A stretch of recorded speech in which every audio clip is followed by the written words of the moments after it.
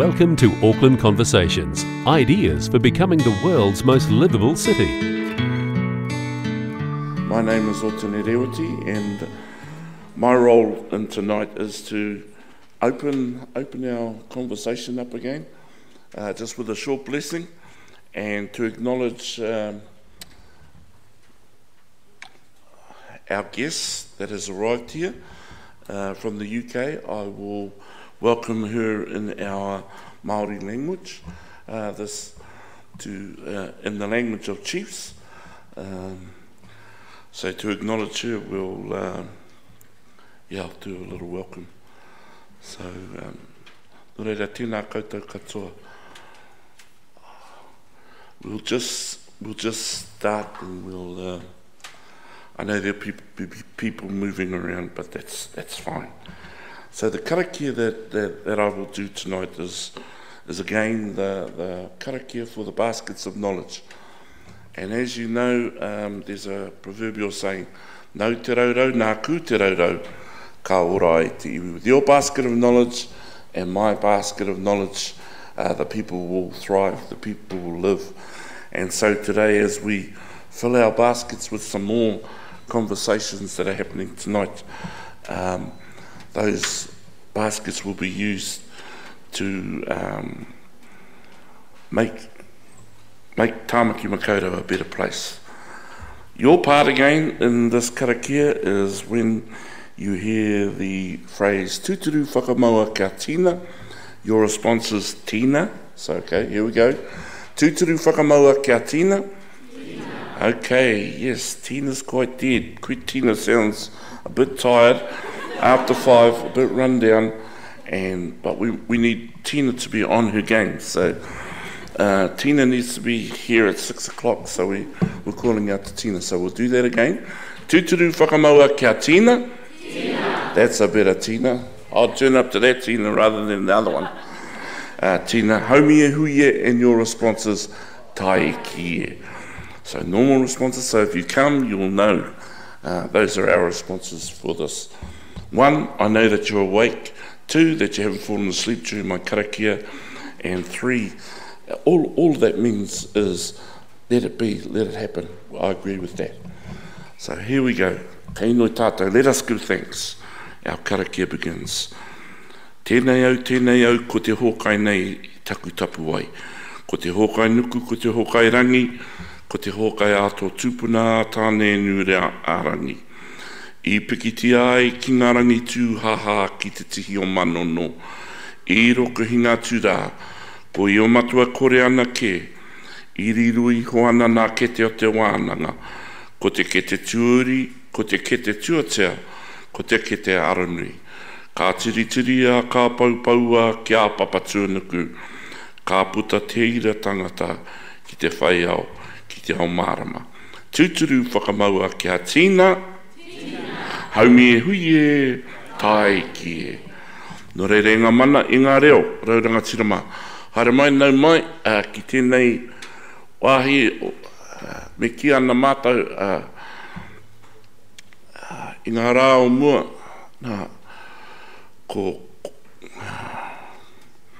korokota, tēnei, korokota. Engari, i roto tēnei rangi, ka ki au, hara mai, ki Tāmaki Makaurau. Tāmaki herenga waka, Tāmaki herenga tangata, Tāmaki ko karanga nei kia koutou. Nau mai, hara mai, whakatau mai. Hara mai, i roto te taipari, te taitimu o te wai te mata, e haere ki tā wāhi, e hoki mai te rā, mai te moana, no reira, tēnei te mihi ki a koutou kua tā mai. E te manuhiri tuarangi kua tā mai. Nau mai, hara mai, whakatau mai. Mauria mai, ngā kete mātauranga, ngā kete kōrero o ngā mātua o ngā tūpuna, hei hinaki mā tātou. No reira, i roto tērā ka huri taku reo. Greetings this evening, and welcome to this place that we call Tāmaki. Tāmaki Makaurau, the place where the waka gathered. and we can see all the beautiful boats out here.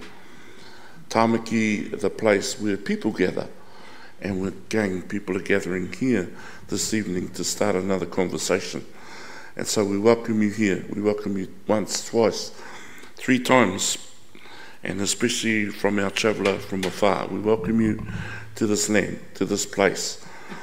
My people used a saying of Ngāti Whātua, he aha te hau e wa wara.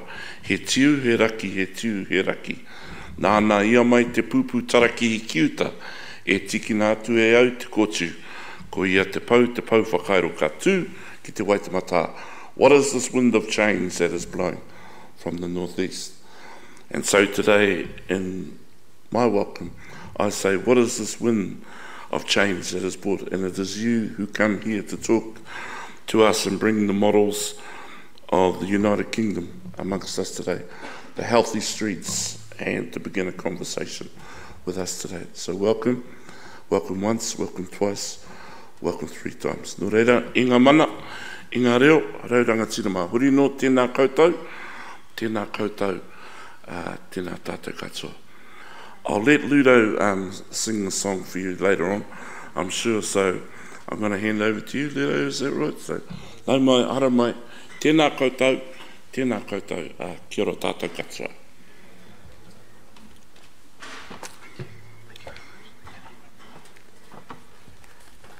Thank you, Attorney. Good evening, everybody. My name is Ludo Campbell-Reid, and on behalf of the Auckland Conversations team, a really warm welcome to tonight's Auckland Conversation. For those of you that don't know me, I'm the General Manager of the Auckland Design Office. I'm also Council's Design Champion.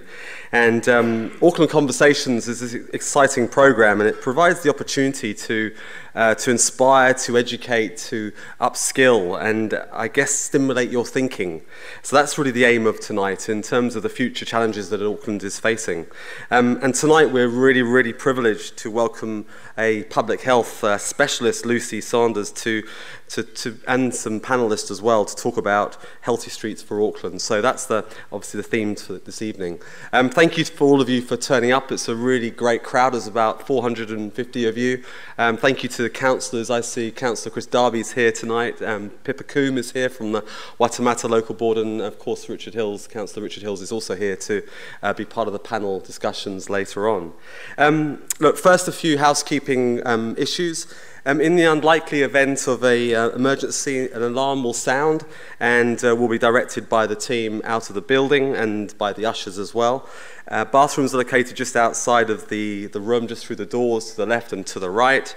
And finally, if you would be grateful, I mean, you can keep tweeting and so forth, but please turn off your phones and the notifications because that can be a bit disruptive. So I think I better turn mine off here before I trap myself. So look, on to tonight, let's talk. We'd like to firstly thank Auckland Transport in particular, and also especially their walking and cycling team led by Catherine King and her fantastic group there who we've partnered with tonight to bring you tonight's conversation. I also want to thank Boffa Miskell as well, who are our sponsors for tonight's Auckland Conversation. Also our grateful thanks to our Auckland partner, Southbase Construction, our design partners, Resine, and all our programme supporters.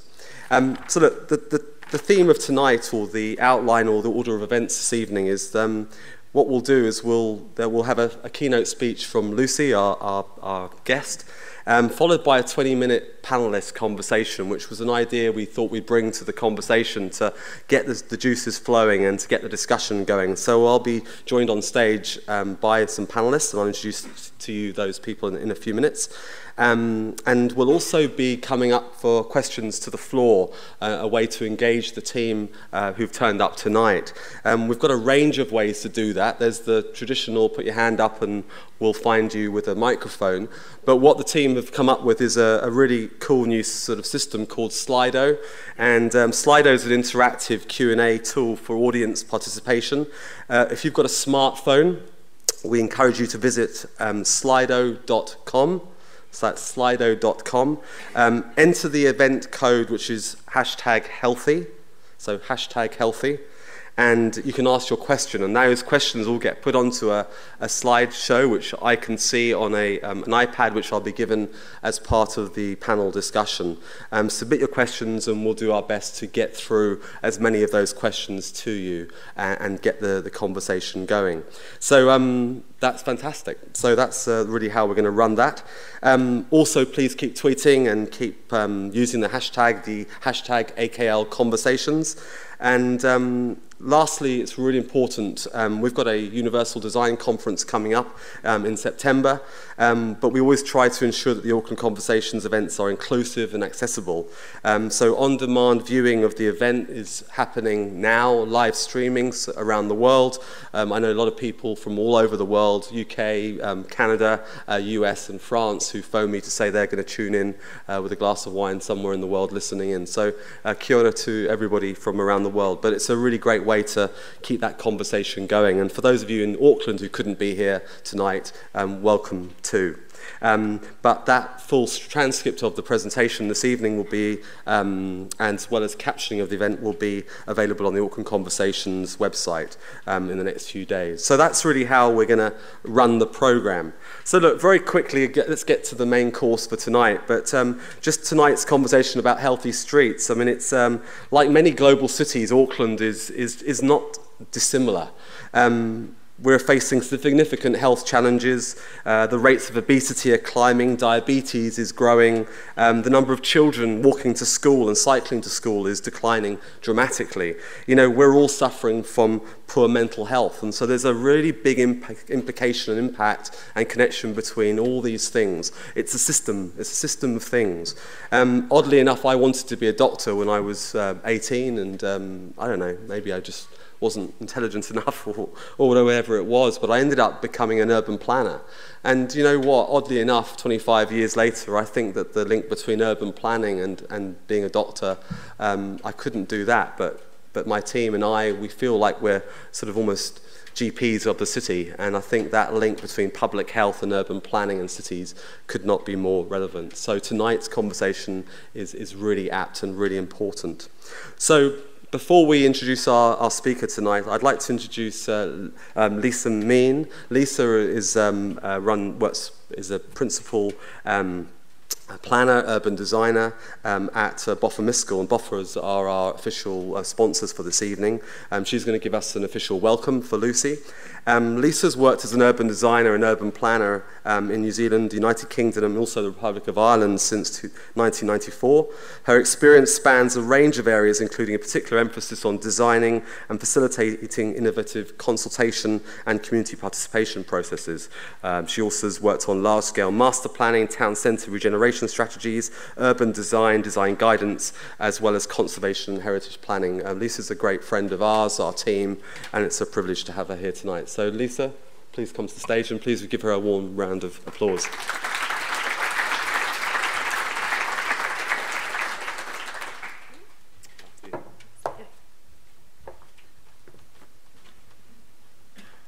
Tēnā koutou. I'm delighted to be here on behalf of Boffa Miskel as the major sponsor of tonight's Auckland Conversation. Wow, this really echoes, it's quite weird.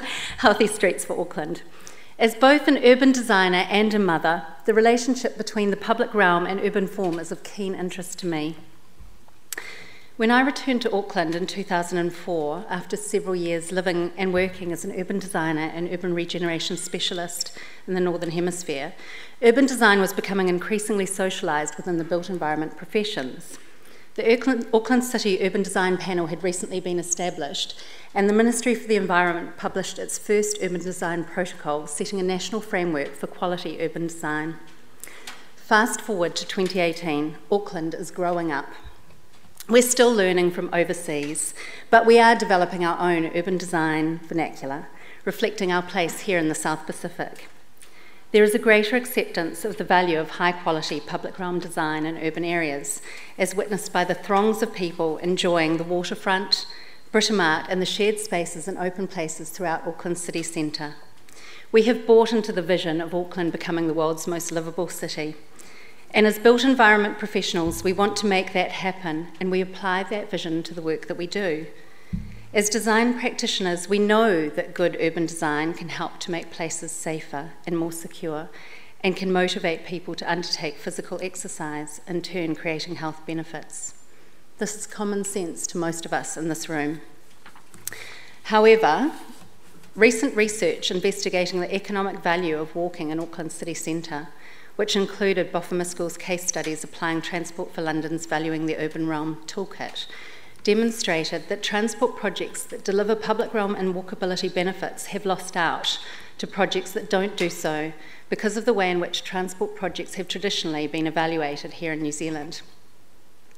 Given the historic emphasis on providing for motorised transport, it's not surprising, as Ludo was saying, that the rate of obesity is increasing and the number of children walking and cycling to school has been declining for several years, disproportionately so in lower socioeconomic areas. We're now at a critical tipping point. Both local and central government have strong directives to increase active transport. Recent projects that Boffamuskel has been fortunate to be involved in for Auckland Council and Auckland Transport, such as Te Aramua Future Streets in Mangere, the Waterview Shared Path and Waitemata Safe Routes, are confirming what most designers already suspected, that making streets and neighbourhoods safer and more appealing for people to walk and cycle leads to increased active transport and consequently improvements in health. Te Aramua Future Streets in particular is a great example of collaborative working between public health and built environment professionals, and is well aligned with the work Lucy Saunders has been doing. Such projects showcase the benefits of improving the quality of the built environment, strengthening connections, and improving safety in areas where the greatest impact can be felt. We must design our cities and towns for all people, and when I say cities, I don't just mean the popular inner city destinations, but our suburbs too, those places that tourists don't go, places for real people. We must design healthy streets that encourage people to walk and cycle. Collectively, we have a responsibility to create places that are safe, attractive, vibrant, and conducive to health and well-being for present and future generations. To this end, we're very privileged to host Lucy Saunders, who developed the Healthy Streets approach and the 10 Healthy Streets indicators, and has valuable lessons to share that we can all adopt into our design practices. Thank you.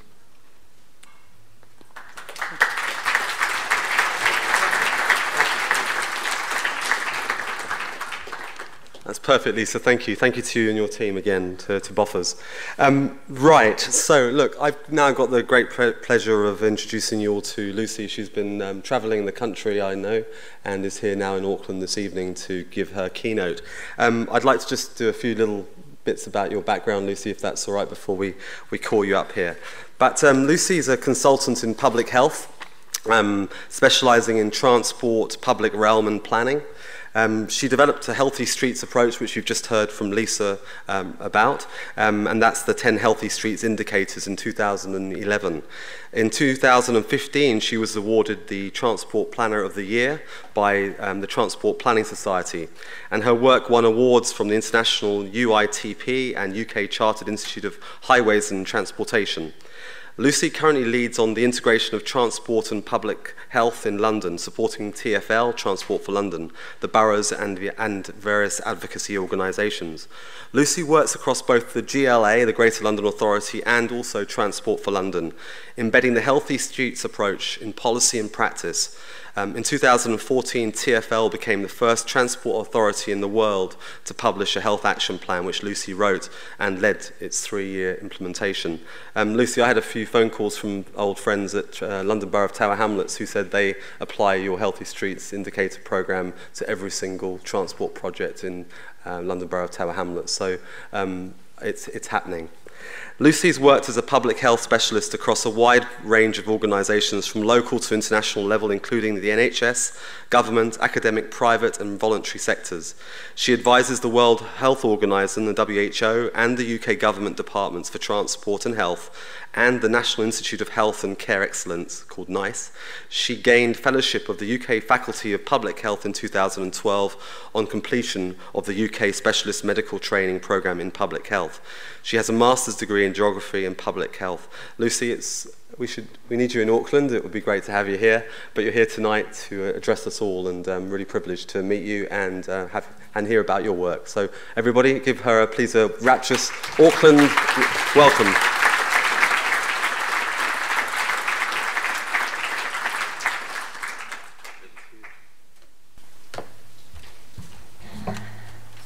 Good evening. Right, healthy streets. It starts off gloomy, but it picks up, so bear with me. We'll start off with the 5 big health impacts of transport in urban environments. And I need a little bit of participation from you for this bit in a very low-tech way. So, I hope you'll take my word for it that these are the 5 big health impacts of our urban realm of transport. And they all relate to how we manage motorised road transport. So, severance, that's the effect of people not being able to get from where they are to where they want to be. It can be caused by very busy roads with fast-moving traffic or a lot of parked vehicles. It can also be caused by rivers and railway lines. It impacts on our health by isolating people and causing them to not be able to access the services and the people they need to interact with. And there's noise, air quality, road traffic injuries, and physical activity. So I'd like you, through a show of hands in a moment, to vote for the one that you think of these 5 is the biggest one in Auckland. So out of these 5 health impacts of the transport system, in Auckland, which one do you think has the biggest impact on health in the round? So we'll start at the end and we'll work this way. So first of all, can I have a show of hands of those who think that severance is the biggest health impact in Auckland? Okay. Noise, air quality, road traffic injuries, physical activity. Ooh, let's see if you're right. So this is probably the most miserable graph you'll get to see. It's all grey, and it is, cheerfully, the top causes of illness and early death amongst New Zealanders. I told you it will pick up.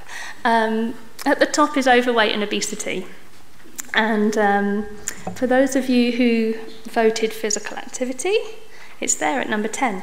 And out of the main health impacts of the transport system and urban realm, physical activity is the biggest one, so you can give yourselves a pat on the back, those of you who voted for low physical activity.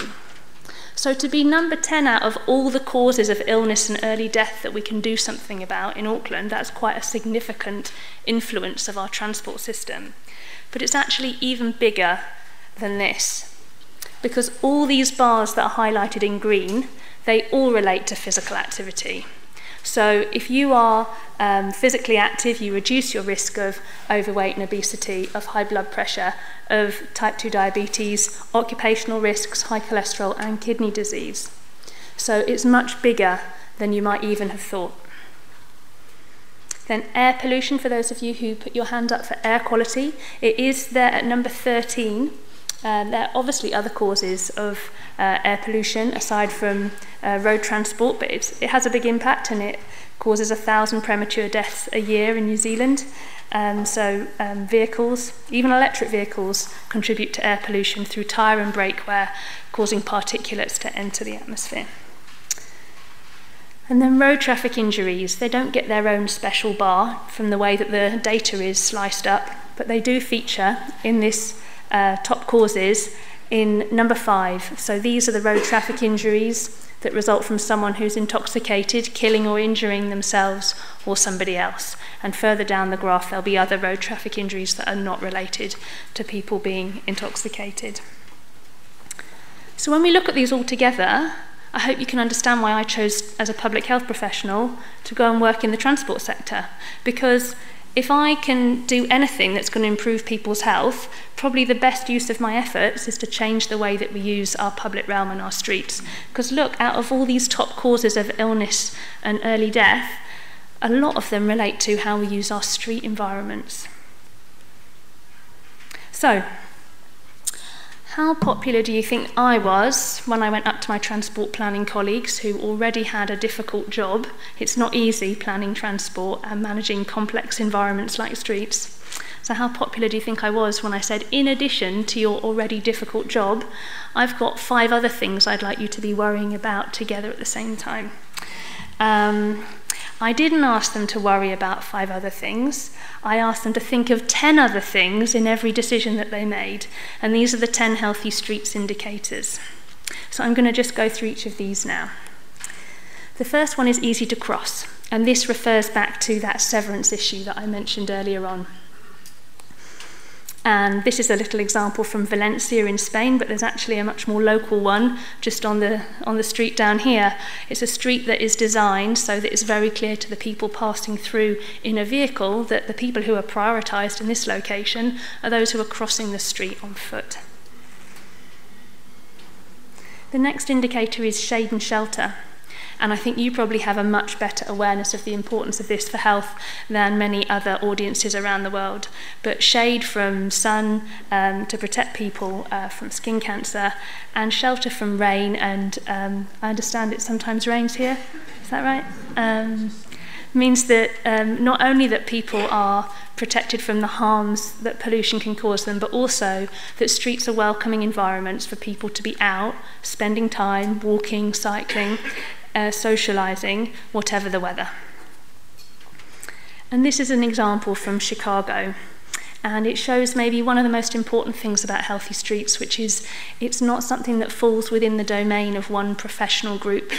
So this street here, the architects have put design features on buildings that provide shelter, and the businesses have put awnings out that provide further shelter, and then the local authorities probably been involved in planting those street trees, and businesses have put some other greening out as well. So it's definitely a collective effort to make that a street in which people feel they can go out whatever the weather and enjoy being there.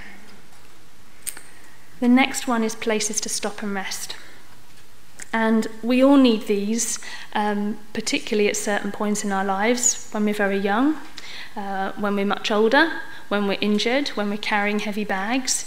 We all need them, but also, in addition to that need, they help to make streets social places, and we need social interaction for our own mental health and well-being.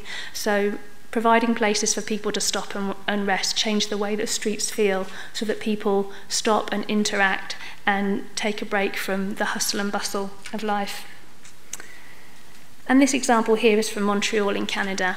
And in this particular example, some on-street parking was removed to widen the footway and provide some on-street parking.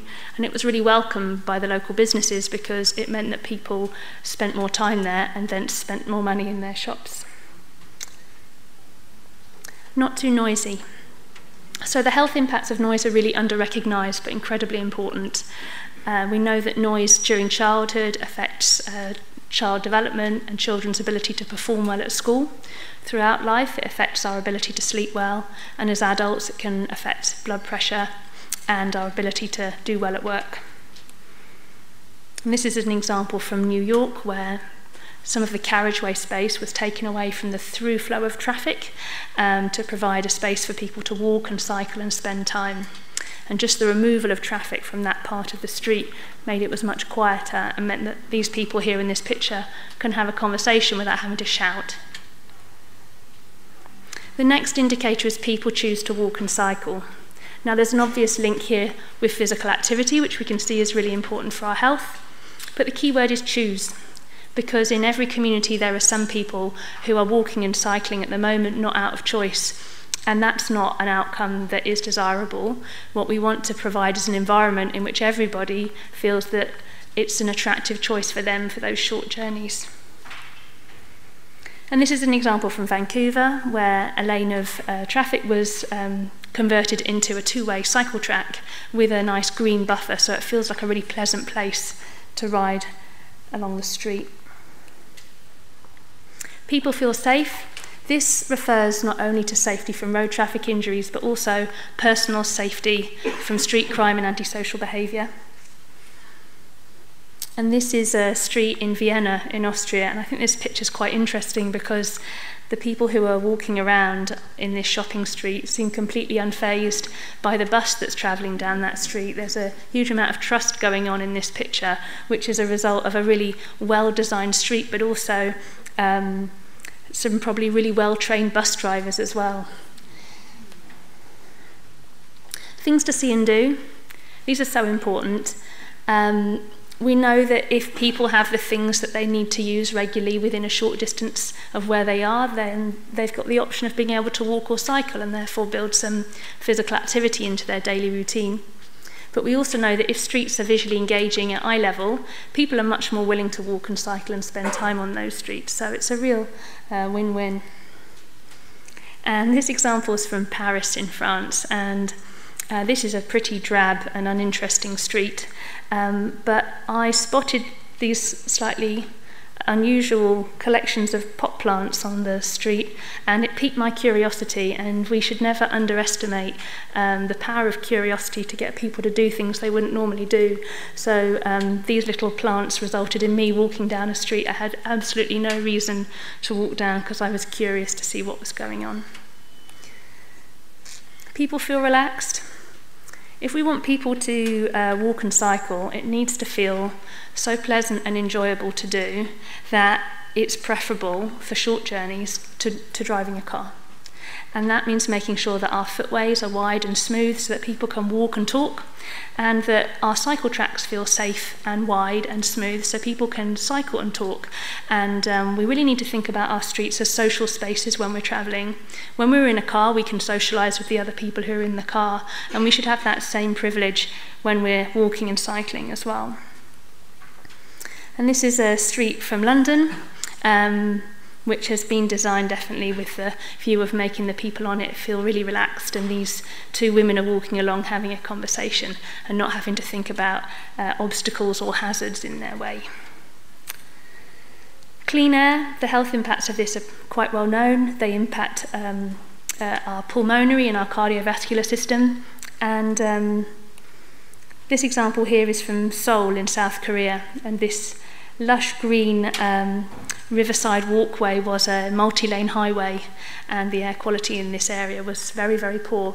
They replaced the multi-lane highway with this extended route through the middle of the city that means people can walk very, very long distances away from traffic with much better quality air in their local area.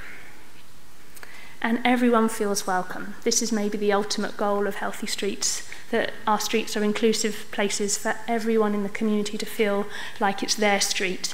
The space between our buildings belongs to all of us, and we should feel that collective comfort and welcoming feeling when we're in the street. And this last example is from Freiburg in Germany, and in New Zealand, teenagers are amongst the least active of our population. Only about 10% of secondary school students are achieving the minimum level of physical activity they need for their health. So I picked this picture because it shows two young women who are cycling, one roller skating back from school. And I think when we see our streets filled with young people, it's a sign that we're really heading in the right direction. So the 10 Healthy Streets indicators, they're not 10 separate things. They're all connected to how we feel on the street, so they're all interconnected with each other. If we make our streets easier to cross, then people feel safer. And if people feel safer, then they're more likely to choose to walk or cycle. And if they're choosing to do that rather than go in the car, then the air quality is improved, which makes the street a much more relaxing place, and a much more relaxing street is one that is easier to cross. So you can see it's all self-reinforcing. Another way of looking at it is to take a street, and here I've just got a local parade of shops that could be in any residential area. And the first thing that you might do would be to widen the footways, because this has two roles. First of all, it makes it much more relaxing and sociable for people who are walking, but by narrowing down the carriageway, it also means that the people who are driving through that street will go a little bit more slowly, which will be appropriate in a place where there are shops and footways. And there's a crossing, and the crossing is actually at the point where people want to cross the street. It's radical stuff, this. So this is at the entrance of a public transport station. And there's a lower speed limit so that people understand this is a people place, so we go a bit more slowly. We can provide shade and shelter through planting and through colonnades and awnings. Places to stop and rest in the form of maybe the traditional on-street bench, but it might be a parklet or it might be a pocket park. Making the street feel much safer by making sure the street lighting is designed to light the footway and the cycle track, not just the carriageway for the cars, and designing our buildings so that they look out over the street and provide some natural surveillance. And making it a more attractive environment to walk and cycle by providing public transport services that people can walk to, and maybe this street might need a cycle track as well. Cycle parking, bike hire, there are other things that can help.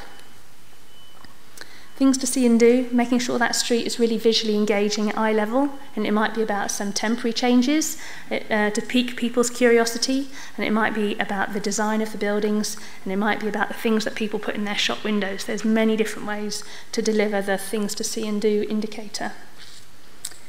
And then finally, for those vehicles that do need to remain on a street that's got people on it, trying to make sure that they are electric wherever possible to minimise the harms of air pollution.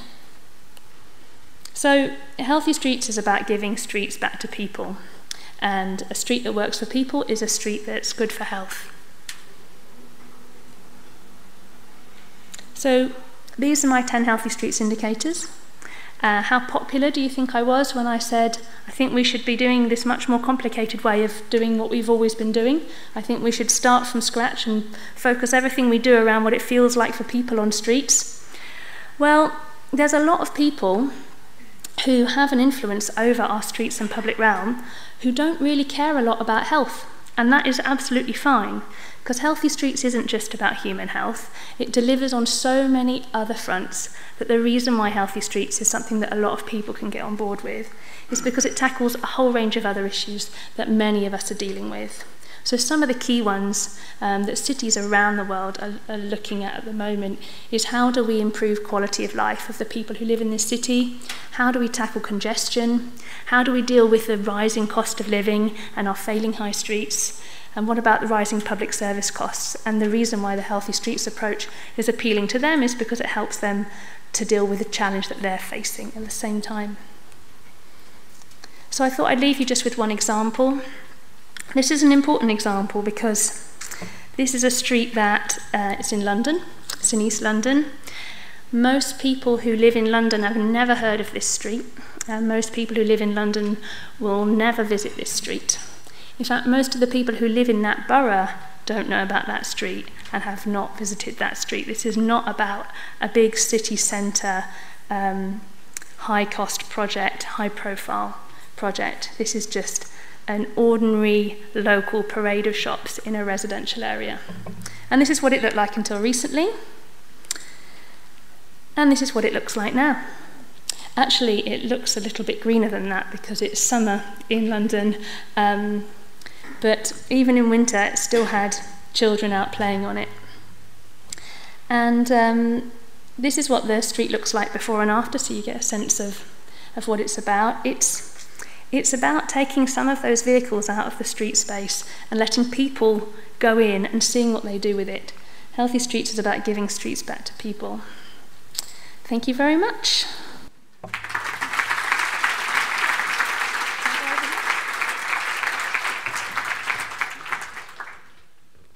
Thank you, Lucy. That was perfect. A great way to sort of start the session. I particularly loved the photograph of the that sort of bus plaza where the two people walking sort of completely obliviously with this huge, and I think it's to do with culture as well, a deep-seated culture of understanding that transit's part of the city and that it's part of everyday life. So look, that was perfect. Sets the scene ideally. So look, what I'm going to do now is we're going to give Lucy a bit of a break to have a glass of water or wine or whatever you want. And I'm going to introduce the panelists. They're going to come up one at a time. As they come up, I'm going to introduce and talk a little bit about them. So first up is Shane. So Shane Ellison. Shane is our chief executive, the new chief executive at Auckland Transport. Shane has been the CEO. We're getting a clap. Shane's been the CEO since December, and we're all working, a lot of us are working very closely with Shane and his team. He's arrived at a really important moment in our genesis as a city. So he's a really key player, and so it's great to have you here tonight, Shane. Thank you. He's has over 20 years experience globally as a senior leadership roles in transport and infrastructure sectors. Most recently, Shane was an International Development Officer and Chief Operating Officer for the New South Wales and Queensland for Transdev. They're the world's largest private operator of public transport. Really importantly, also, Shane has worked all around the world, particularly in Europe and also in North America. So it's great to have him as our new CEO, and it's good to have him here tonight. Next up tonight is Michael Hale. Michael's a public health medicine specialist at the Auckland Regional Public Health Service. So, Michael, do you want to join us up on the stage? Dr. Hale is a public health medicine specialist at the Auckland Regional Public Health Service, where he is the clinical lead for nutrition, physical activity, promotion, healthy urban form, and a word I'd never known before, but it's pertussis. Is that right? The right pronunciation? Whooping cough. Which is whooping cough, which I didn't know. So pertussis. He's part of the Healthy Auckland Together coalition, which is changing our city so it is easy for our people to eat well and to be active. So these themes are powerful and linked. Michael has over 14 years' experience in the public health sector, including roles in the Heart Foundation, the National Screening Unit, and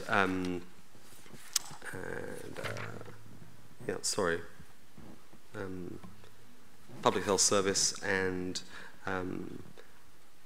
apologies for that. So yeah, thank you, Mike. I don't know where the rest of your introduction is. I apologise. That's good. Oh, here we go. Sorry. I think it's important that we get the full picture. So you've got 14 years' experience in the public health sector, including roles in the Heart Foundation, the National Screening Unit, and the Health Quality and Safety Commission. Michael is interested in how urban and transport planning can improve well-being in our neighbourhoods and how we can reduce the promotion and availability of unhealthy food in favour of nutritious food. So thank you for coming tonight.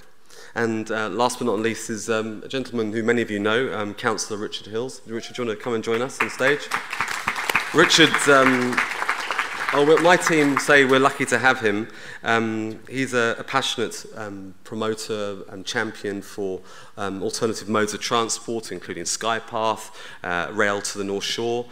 He's a very vocal and strong advocate of public and active transport, has a huge interest in mental health and well-being, and our team have talked to you a lot about that, Richard. He's also the Deputy Chair of the Planning Committee. Councillor Darby is the Chair, who's here tonight, and which has responsibility for Auckland's transport, infrastructure, spatial planning, water and regeneration. So you're a great ally to have for the city, and we're proud to have you on board. So thank you for coming tonight. So look, there's your panellists tonight who are joining Lucy. So what we're going to do is we're going to start with a 20 minutes chat, and we're going to see how that goes. So what I thought we'd do first is we've heard about them and their roles, but what I'd like to do now is to be a bit pointed and ask about what you think and how you think, and that'll give us a sense of who you are and how it's all working. So I'm going to direct the first question to Shane. So look, Shane, Lucy's shown us in her presentation about that link between streets, urban design, and how that, and favouring walking and cycling and public transport are absolutely critical, fundamental to public health. What do you think of that? Firstly, and secondly, what is Auckland Transport doing to ensure that our roads and streets are better designed for active travel? Shane, is that working? Yeah? Can everyone hear? Let's do a quick sound check. Do you want to say hello, hello? Hello. Okay. Kia ora koutou. Perfect. Lucy, can you wave your wand and just make it all happen now for us, please? It'd make my job a lot easier. Look, it's hard to argue with that. We have a very tragic situation in Auckland at the moment, in our region. with the number of deaths and serious injuries on our roads having escalated by 70% between 2014 and 2017. Lucy touched on the number of teenagers that are not active, sadly, and many of you in the room will have secondary school-aged children or children approaching secondary school. That situation is far worse. The number of, and Catherine might correct me, but the number of secondary school-aged children that were killed or seriously injured on our roads in 2014 was around 56. In 2017, that number had grown to over 100. If they're not feeling safe on our streets, how are they going to be active? So, yes, we've got a lot of work to do, but thankfully, we have a council and central government and a board of Auckland Transport that where they are 100% aligned. Okay. We have a once in a generation opportunity to make transformational change in Auckland with the funding that's been achieved through ATAP and which is targeted at almost all parts of the model that Lucy's presented. So we are committed to delivering on that. It won't be easy. Yeah. Let's not kid ourselves. It won't be easy. I'd like to have the wand. But yes, we're 100% committed to that. And you, Shane, I mean, you're here new. You're here for a good time, because it's important that we hold this agenda for a period of time and not just in and out. And so, what's your commitment to Auckland? I mean, I think it's important we recognise that I left here in 2004, and I've told this. Many people will have heard me say this. I've been away for 14 years. I've come back, and it's very easy when you live in the city day to day to not see the difference. And a number of people in the city need to take a lot of credit for what has been achieved in the last 14 years. And for those of you who don't know, 2017 we celebrated the first year where more people came into the city by public transport than by private vehicle. That is a huge achievement, and it's been done on the back of a political commitment, and it shows the way for the future. My commitment, I'd love to see the urban cycleway network completed. Yeah. The continuation of the investment in the program business case for walking and cycling, all the investment in public transport, all the transformational change that brings in terms of public realm, and the flow-on benefits that all that enables. We have the third biggest population, third most obese population in the OECD. I mean, we've got to do something about it. Okay, well that's a great start. Thank you very much. That's a great way to introduce Shane to all of you and to get the conversation going. Next up, we're going to just have a quick question to you, Michael. It's along similar lines a little bit, but health starts with our streets. We've just heard that. It's absolutely fundamental. I guess the active travel programme, the investment in walking and cycling, public transport, better planning. What is your district health board, and what is your team doing? How are you part of this conversation? How are you part of the solutions? Because obviously this is all inextricably linked. So could you just give us a sense of what you thought about Lucy, what she was saying, not about Lucy, but the story that's been told here, and what are you guys doing to be part of that solution? Sure. Back in 2014, the health boards of Auckland came to our organisation recognising the big impact that the rising amount of childhood obesity was causing, and asked us to take some leadership in coordinating a program. Yeah. What we've got out of that is the Healthy Auckland Together group, which has got a little stand over there that you're welcome to check out some of the activities. Often these things have been the health sector getting together, and it's been really important with our health partners to do that. But in this time as well, we recognise that we're good at treating disease, but most of the causes and most of the levers for this issue lie well outside of the health system. And so if we want to make action on physical activity, action on nutrition, action on obesity, then we need to be talking to the people who are in charge of the built environment. So Auckland Council and Auckland Transport are key partners in Healthy Auckland Together. So there's an alliance, a coalition dedicated to addressing this issue at a citywide level. So that's been really key to have that platform. Through that platform, we've been, these different sectors of health and local government have got together around the program business case for cycling, currently around the strategy for safety as well. We've also recognised something else in the public realm. Water infrastructure is really lacking in Auckland. It touches on the design office, but if we were to compare Melbourne or Brisbane or other cities, we're at a third to a half of the level of water infrastructure, and we don't even know where it all is. And that's an important part if we want people to be active, if we want people to have healthy choices in those realms. And so we've got together around a project called Why Auckland to start improving both infrastructure and the public promotion of water as a healthy choice, deliberately aiming to displace sugary sweetened beverages as a choice there. So there's a number of tangible actions in reference to the Healthy Streets approach, just a complete endorsement that a healthy street is a livable street. I think there's wins for health, wins for good design, wins for people. So yeah, really excited about that. Thank you. I mean, I guess, Lucy, it's interesting coming from the UK originally.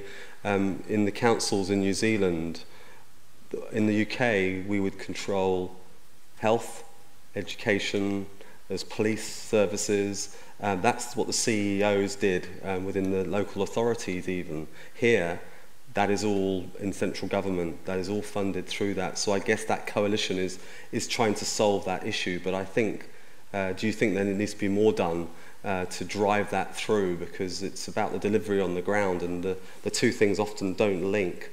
Where do we put schools? It's really interesting to see that has been quite a separate conversation to planning when it's actually intricate to that. Yeah, I agree.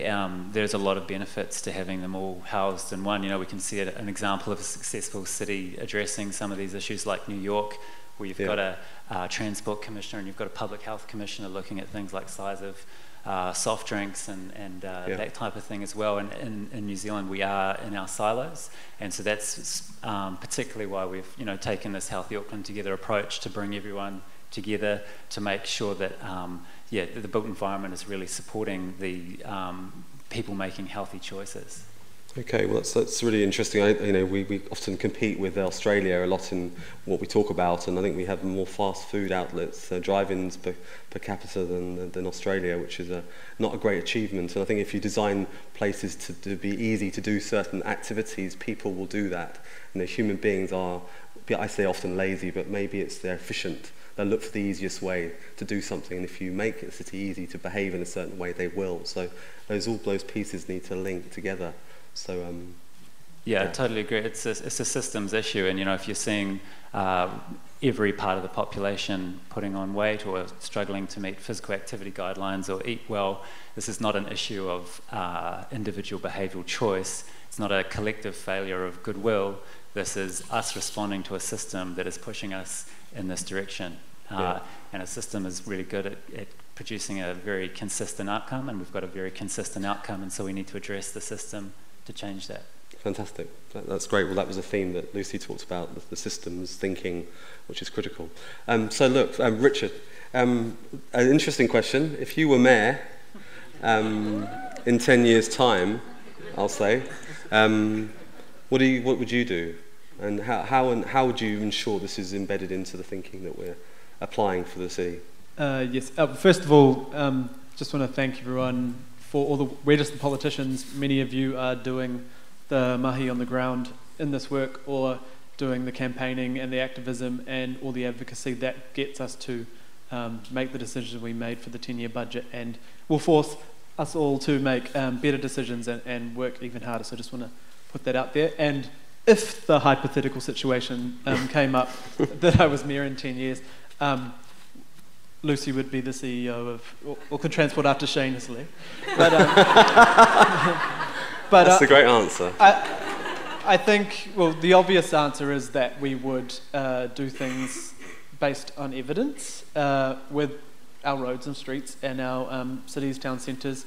But also, my personal view would to be try and get, well, we would just use the evidence. But the other thing was to get local people involved, but from children to older people on every street in the area. So when I was on the local board, actually, I set up some children's panels, and everyone expected the young people would ask for outlandish things. All they wanted was safe walkways, safe streets, this particular footpath fixed up, this light fixed. It was all the things that are so obvious that we miss maybe because we're looking at the overall picture. So you don't, and I don't think the loud voices of anti-change can really, I mean they probably can, but they can tell kids that they're wrong. I think we'd fix a whole lot more if we just ask kids, is your local street safe? Would you cross it? Would you walk to school if you could?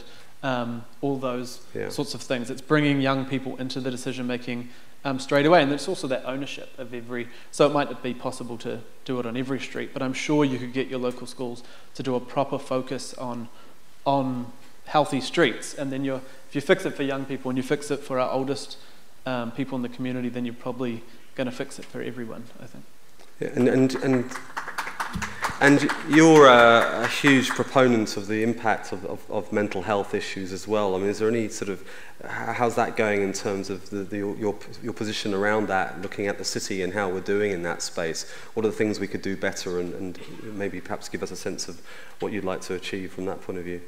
Yes, I mean, when I first got into, so I used to work as a youth worker before I was on the council, and I worked mostly with young people in high schools around Auckland, and the biggest issue constantly was obviously people's mental health, youth suicide.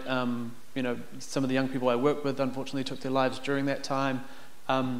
There is a lot of negativity, sadness, and that has a million different factors. But I think the way our city is built and the way we interface with nature and art and happiness and events and other people has a huge impact on our mental health. So if maybe we could, you know, meet more people, talk more, not just drive home, go behind our gate and never talk to our neighbours. Maybe if we had more spaces to bump into each other, young people could run around on their own without having to be parents being afraid of their kids running out on the streets. If people were just able to spend more time in places that weren't just car parks or roads, that would be, you know, a really good outcome, I think. I mean, I usually bus to work. The other day I didn't have to drive, I chose to drive. But I drove, I was back and forth all day. But honestly, it was I think I was more frustrated and more stressed out than any other day that week. It was triple the time to get here. It was the most negative experience. I'm a person who likes to let people in, which is apparently a crime. So letting people, you know, and people were beeping, waving their hands, pulling their fingers because you're just trying to be friendly to other people on the road, which is easy when you're walking or on the bus or whatever. But I think our city currently, we're getting there, we're moving forward, but is currently designed for really negative interactions with fake people. Like it's that cyclist, those people, you know, where it's just, you know, your friend. I kind of hate using what if it was your mother? Or, well, it should be, what if it was just another human, I guess. Yeah. And we don't look at people like that when we're on our way to work if you're in a car.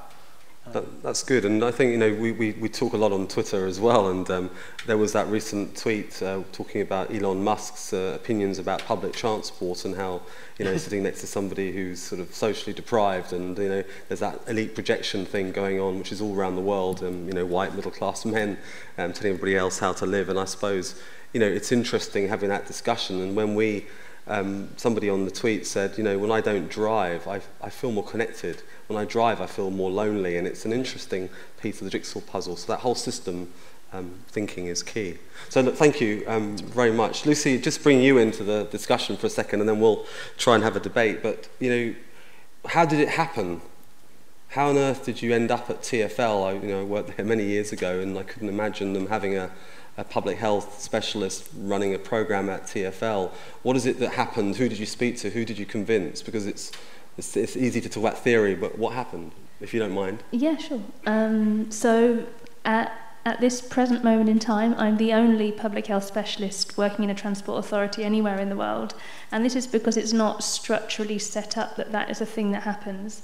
So I was recently described, and I think it was meant as a compliment, by a leading academic in the UK called Ben Goldacre. He described me as a hustler. But I took it as a positive statement, but I basically hustled my way in there. So I went to meet with Transport for London, and I said that I knew a fair bit about the relationship between transport and health, and I thought I had something to offer them. And they said, we're on it, we've got it all sorted, we've even got a publication. And they showed me their publication, and it is a picture on the front cover of a woman cycling past a hospital, and the document is mainly about how to get a bus to a hospital.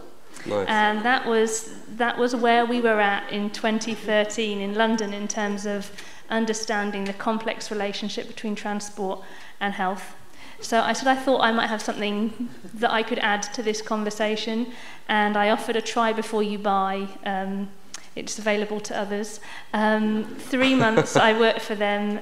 I was being paid by somebody else who was happy to let me go and work for them for 3 months and see if I could add anything to what they were doing already. And then I started working for them part-time, and then I built it up. And now I'm actually hiring a team of people who work directly for the Transport Authority. And in my opinion, to make the kind of change that we need, you do have to take people with that public health expertise and employ them in the organisations that really have the power. Partnership working is hard at the best of times, but you can be so much more effective if you actually work in and with the people who you want to help to do their job differently. So I'm a strong advocate for public health leaving the public health department and going and sitting with the people that they want to influence. Fantastic. Well, so really interesting story, and it's quite. I think Auckland tends to sort of think that it's always looking elsewhere for answers, and I think Shane mentioned this earlier. You know, we've achieved a lot, and we need to make sure we congratulate ourselves, because success breeds success and breeds confidence, and with confident staff, confident counsellors, you make better decisions at the end of the day. But it's interesting, your programme has been quite globally recognised. I mean, I've got people literally emailing from all around the world saying, we want to hear from Lucy as well. So, you know, how are TfL doing in terms of rolling this out within their programme? If Shane was to adopt this principle, you know, what are they doing from a practical delivery point of view? How's it happening in reality? Yeah, so Healthy Streets is one of those things that looks deceptively simple until you scratch under the surface and realise that actually to deliver those 10 indicators, you not only need to completely turn the way the Transport Authority works on its head, but you also need to get a whole load of other stakeholders working alongside. So in London, the Mayor has embedded the Healthy Streets approach in all of his statutory strategies. So it's not just in the transport strategy, it's in the policing and crime plan, it's in the spatial plan, which is called the London Plan, it's in the environment strategy, the health strategy, etc. And that means that all the different parts of the system have to work together, delivering these 10 Healthy Streets indicators. But obviously Transport for London have got a very, very big role in this. And so what has happened is quite a fundamental change in the governance of the organisation and the way that money is allocated and projects are prioritised based on how they're delivering the Healthy Streets approach. Because Healthy Streets is about saying we don't just have a selection of different modes of transport, and whichever mode of transport shouts the loudest gets the most money. It's about saying our streets are a finite space between the buildings, and how can we get those environments to work best for people by balancing all those different modes at the same time, which is a much, much more difficult job. Yeah, and that, linking that back to budgets as well, and thinking about that there'll be a natural view that to add these things and to consider these things is going to be a cost, but I perhaps, you can't afford not to think about this stuff. So that's probably the best way to... Well, what I always say is we're spending money every single day on our streets anyway, and it's not about spending more money, it's about spending the money differently. Great. Look, does anyone want to respond to any of that? I'd like to open up to some questions from the floor. Does anybody want to ask anything of each other, or we can open to the questions? Okay, Richard? on Lucy's point about the money, I thought one of the funniest, not funny, but the situation around Skypath, many years ago, the discussion was the cost, and I could name 3 road widening projects that were 3 times the price of Skypath, and at that point Skypath wasn't going to be tax or ratepayer funded at all, but yet there was still this terrible kind of discussion around something that was going to be for walking and cycling that might cost some money, but then you'd never ever have the same level of discussion over something like a road widening project, which is kind of 40 million, 50 million, go ahead, do that. And I think, like Lucy said, we're spending the money anyway. How can we retrofit our streets on every single project, even if maybe at this time we can't do the whole thing, but how about we at least start? Because sometimes there's massive missed opportunities when we do renewal projects or rehabilitations of roads where we're not putting back better infrastructure, we're kind of just replacing it and spending all that money anyway. So I think there's a good place to start. Okay, thank you very much. So look, what I'm going to do is just break it into the discussion. I've got a whole lot of questions. There'll be some for Shane, some for Richard and others. So I'll pick a few and we'll just get going and see what happens. So look, the first question, or one of the things that's popped up, these are the ones that are most popular. People vote and they put lots of likes. First one is, what's the biggest challenge Auckland is facing in implementation of a more active travel? Maybe that's to you, Shane. So what's the biggest challenge Auckland is facing in the implementation of more active travel? Very good question. My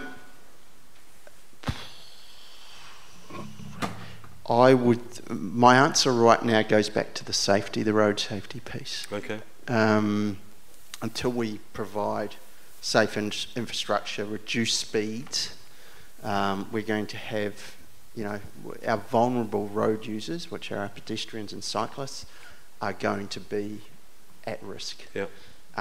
And we need to address that. I'm pleased to say that we've got a speed management plan that was approved by the Auckland Transport Board, where 700 kilometres of Auckland roads are going to be subject to speed management plans over the next couple of years, and we need to crack on and implement that. That's good, and I think that we've talked about this a lot. The idea of a sort of 30-kilometre-an-hour city, get these speeds right down. It's the biggest killer, isn't it? The speed, and it, even outside of schools, we still allow people to drive past. In the US, they stop.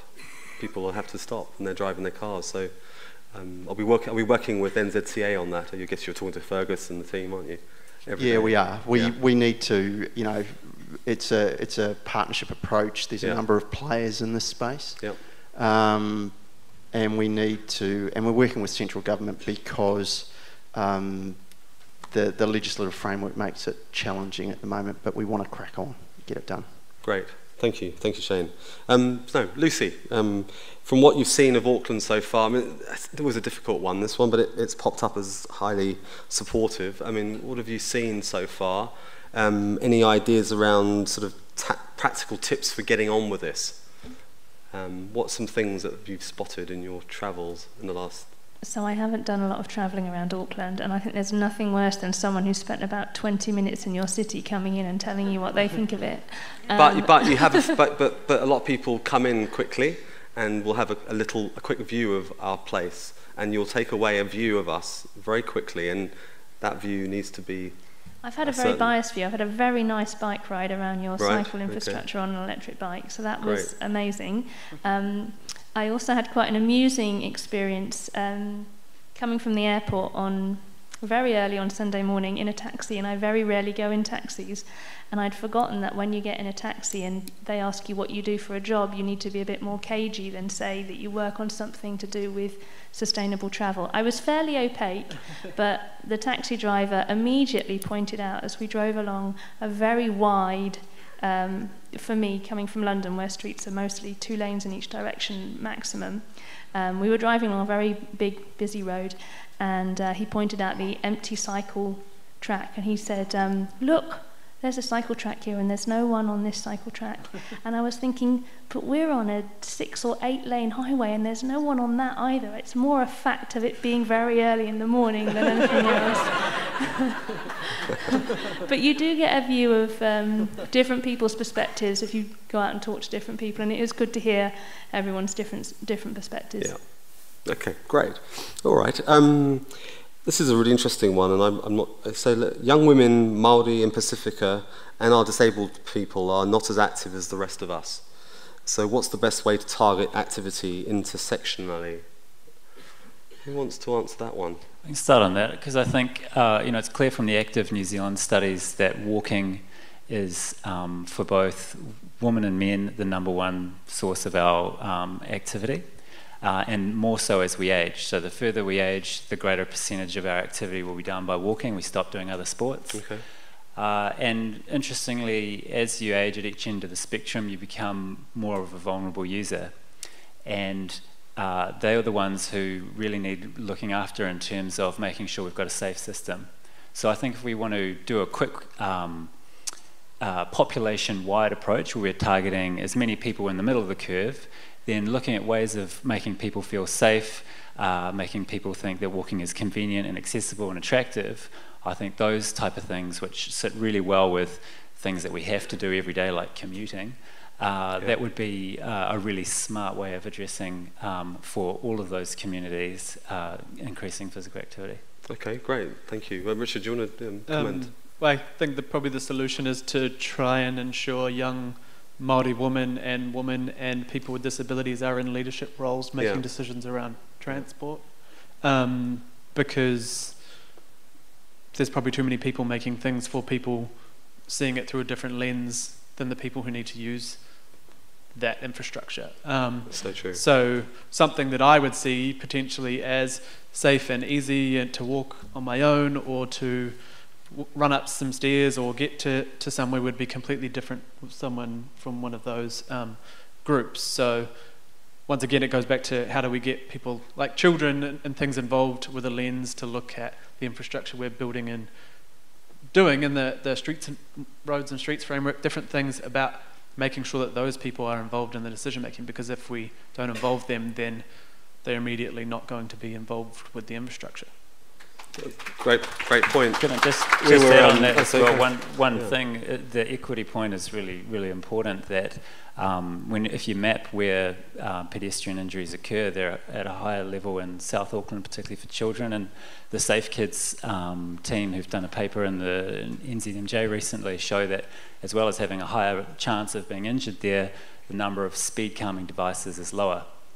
So we've got a clear sort of link between cause and effect in terms of if we're not slowing speeds around schools and where the children are in South Auckland, we're going to have more injuries there. That's what we've got. So if we want equity, we need to invest there. Okay, brilliant. I mean, so we were out yesterday in Glen Innes actually with my team walking around, and I don't know if you've been to Glen Innes, but there's a really fantastic cycleway which ends in the central city, in that town centre, comes in through a sort of subway. I mean, it's frightening. Absolutely frightening underneath the railway tracks, and there's a few lights and a few buzzers, and it's scary stuff, you know, even it's scary in the daytime. And I just thought these are little simple things we need to be tackling quickly and getting these done. So look, those are some really great answers. You mentioned Roads and Streets framework. We've got number 117 people have liked this one. I have hope for Auckland, from what I'm hearing tonight, is what the person's asked. With all these people here talking about healthy streets, when will AT ratify the Roads and Streets framework and enable healthy streets and do more good work like they're doing? So that's a question. So the Transport Design Manual, which is comes under that umbrella, it's been on development for quite some time, but it's going through a final review, and we hope to have it ratified before the urban streets part of it ratified. The street design Christmas. guys part, yeah. Great, thank you. So, will Auckland Council and Auckland Transport's criteria for community... it's just gone off. Will Auckland Council and Auckland Transport's criteria for community consultation include, from 2018 onwards, health impacts and benefits? Hard one to answer that one. That's pretty high up on the agenda. So, will Auckland Council and Auckland Transport's criteria for community consultation include, from 2018 onwards, health impacts and benefits? I don't know. Maybe that's something you could answer or try to. I can ask. I'm one vote. I'm pretty sure we look at some lens of it, not in the kind of holistic way that Lucy's talking about, but we could easily, Shane could easily, we could all easily push for that, and I don't see why not. It's not a silly idea, and I don't see how it could cost much either, if that was a limitation. Okay. Wonderful to see AT CEO sitting next to a public health professional. How does AT consult with the health community, and how is that feedback incorporated? That's a hard one. You might be a bit new on the job, but I don't know. Oh, well... You might know it already. So we have some linkages with the health community. Some of you may know we've been fortunate to have 3 directors on AT who are also been previously or concurrently directors of district health boards. And that influence has obviously been there. Been fortunate enough to have Healthy Auckland together, and Michael came along to one of our executive team meetings and talked about that. And that was quite insightful, and I still remember one of the facts that came out of that around the level of obesity, how much change there'd been in terms of adult obesity in New Zealand between 1977 and today, and it's increased from about 10% to over 30%, I think, Michael. So those linkages are there, but we need to do more. It's something that, you know, we're starting to appreciate a lot more, but we need to kind of have that spread through the organisation. Thank you. That's great. Shall we have a... Oh, someone's pointing at the watch. Okay. Let's just... one more question on here. How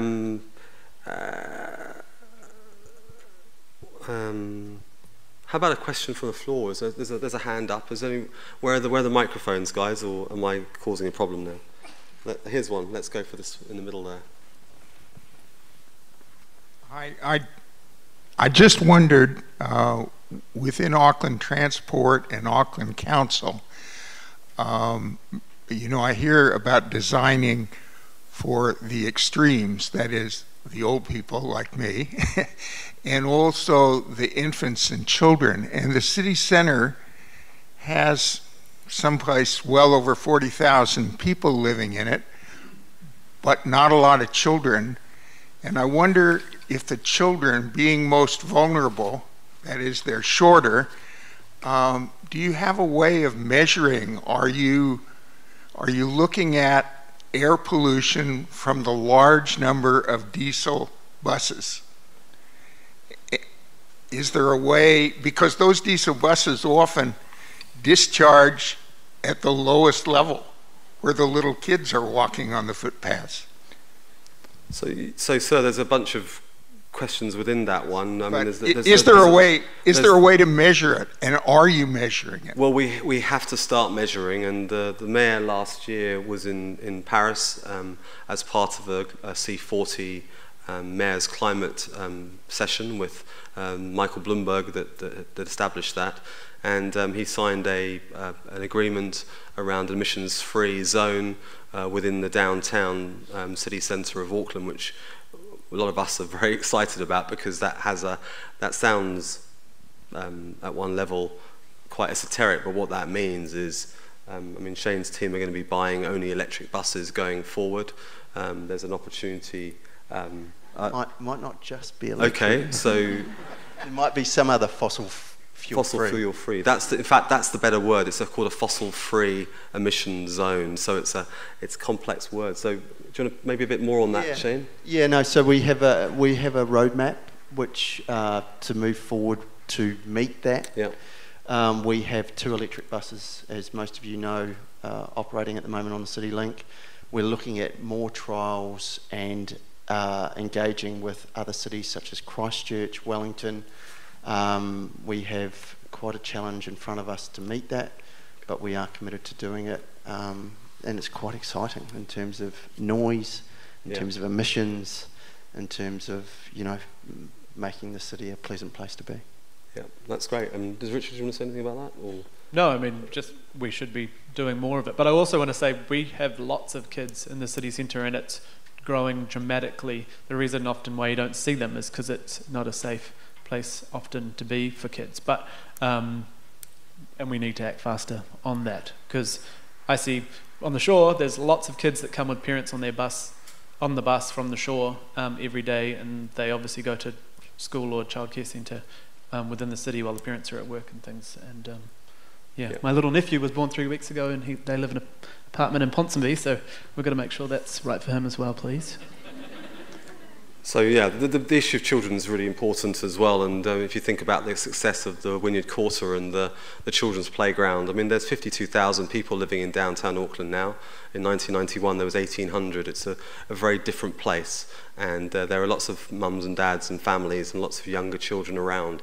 And we're looking at ways we can build streets and make them into parks. There's a real journey around moving from tarmac into green space. So the Victoria Linear Park is a 2-kilometre long parkway, which we're looking at building from Albert Park, all the way through to Wynyard. So there's a lot of things that we are doing, maybe a new school in downtown for children. So there's a whole range of things we have to start thinking about. So thank you for your question, sir.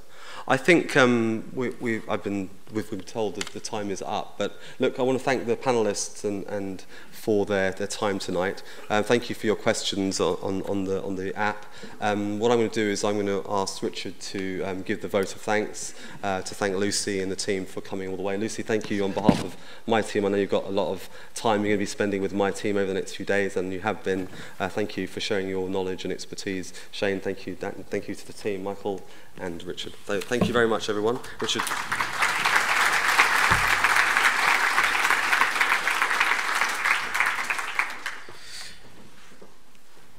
Well, thank you very much. First of all, thank you all for coming. I think it's been a good, but it feels like rather quick night, but I know conversations will be continuing on after this, and on Twitter and on Facebook. No one talks like this on Facebook, so just Twitter. Just want to thank Ludo for running this evening, and Lucy, I think you gave us some real insight into what we need to be doing now, really quickly, and we thank you so much for coming here, and I hope you get more than 2 hours off in your time in New Zealand to do some fun things. Also, thank you Shane and Michael for being on the panel, and thank you to the Auckland Conversations team and Auckland Transport and Boffa and there's South Base Construction, Resine. Am I supposed to be thanking? Okay, good. Architectural Designers New Zealand, New Zealand Planning Institute, New Zealand Institute of Architects Incorporated, NZ Green Building Council, MR Cagney, Brookfields Lawyers. I probably missed things. Thank you to Lisa for opening up for us. I think it's a good conversation. It's pretty obvious to most of you in this room that we need to be doing this work. There is a lot of good work happening. Just gone through the Auckland Plan refresh, which is a lot of good stuff in there. The Roads and Streets framework, which we just need to be moving forward, improving, moving on. Obviously ATAP and the 10-year budget, and working with our not so new anymore, but the government together on this issue. I know Julianne Genter announced a few weeks ago around looking at South Auckland and the issues there and how we can improve stuff really fast. And I think it is absolutely important for all of us to be working in this space, but all of you, as an elected member, keep doing your work too, because we often only hear from the please don't do and the please don't change and please save my car park. And so it would be really, really good, not that those voices are important, but it's please can you all speak up around these important things, because it is hard to change things, and change is hard for everyone, but if we have a mix of voices from all backgrounds and all situations, then we actually start changing things, and it's with the community, and we can, hand on heart say that, the community does want this, so that is my wish to you, and we will do better. So thank you very much, and have an awesome night, and travel safe home, and we'll see you soon. You've been listening to the podcast of Auckland Conversations, brought to you by Auckland Council and our sponsors Jib and Resine. For more information, visit our website conversations.aucklandcouncil.govt.nz. Auckland Conversations is proudly produced by Tandem Studios.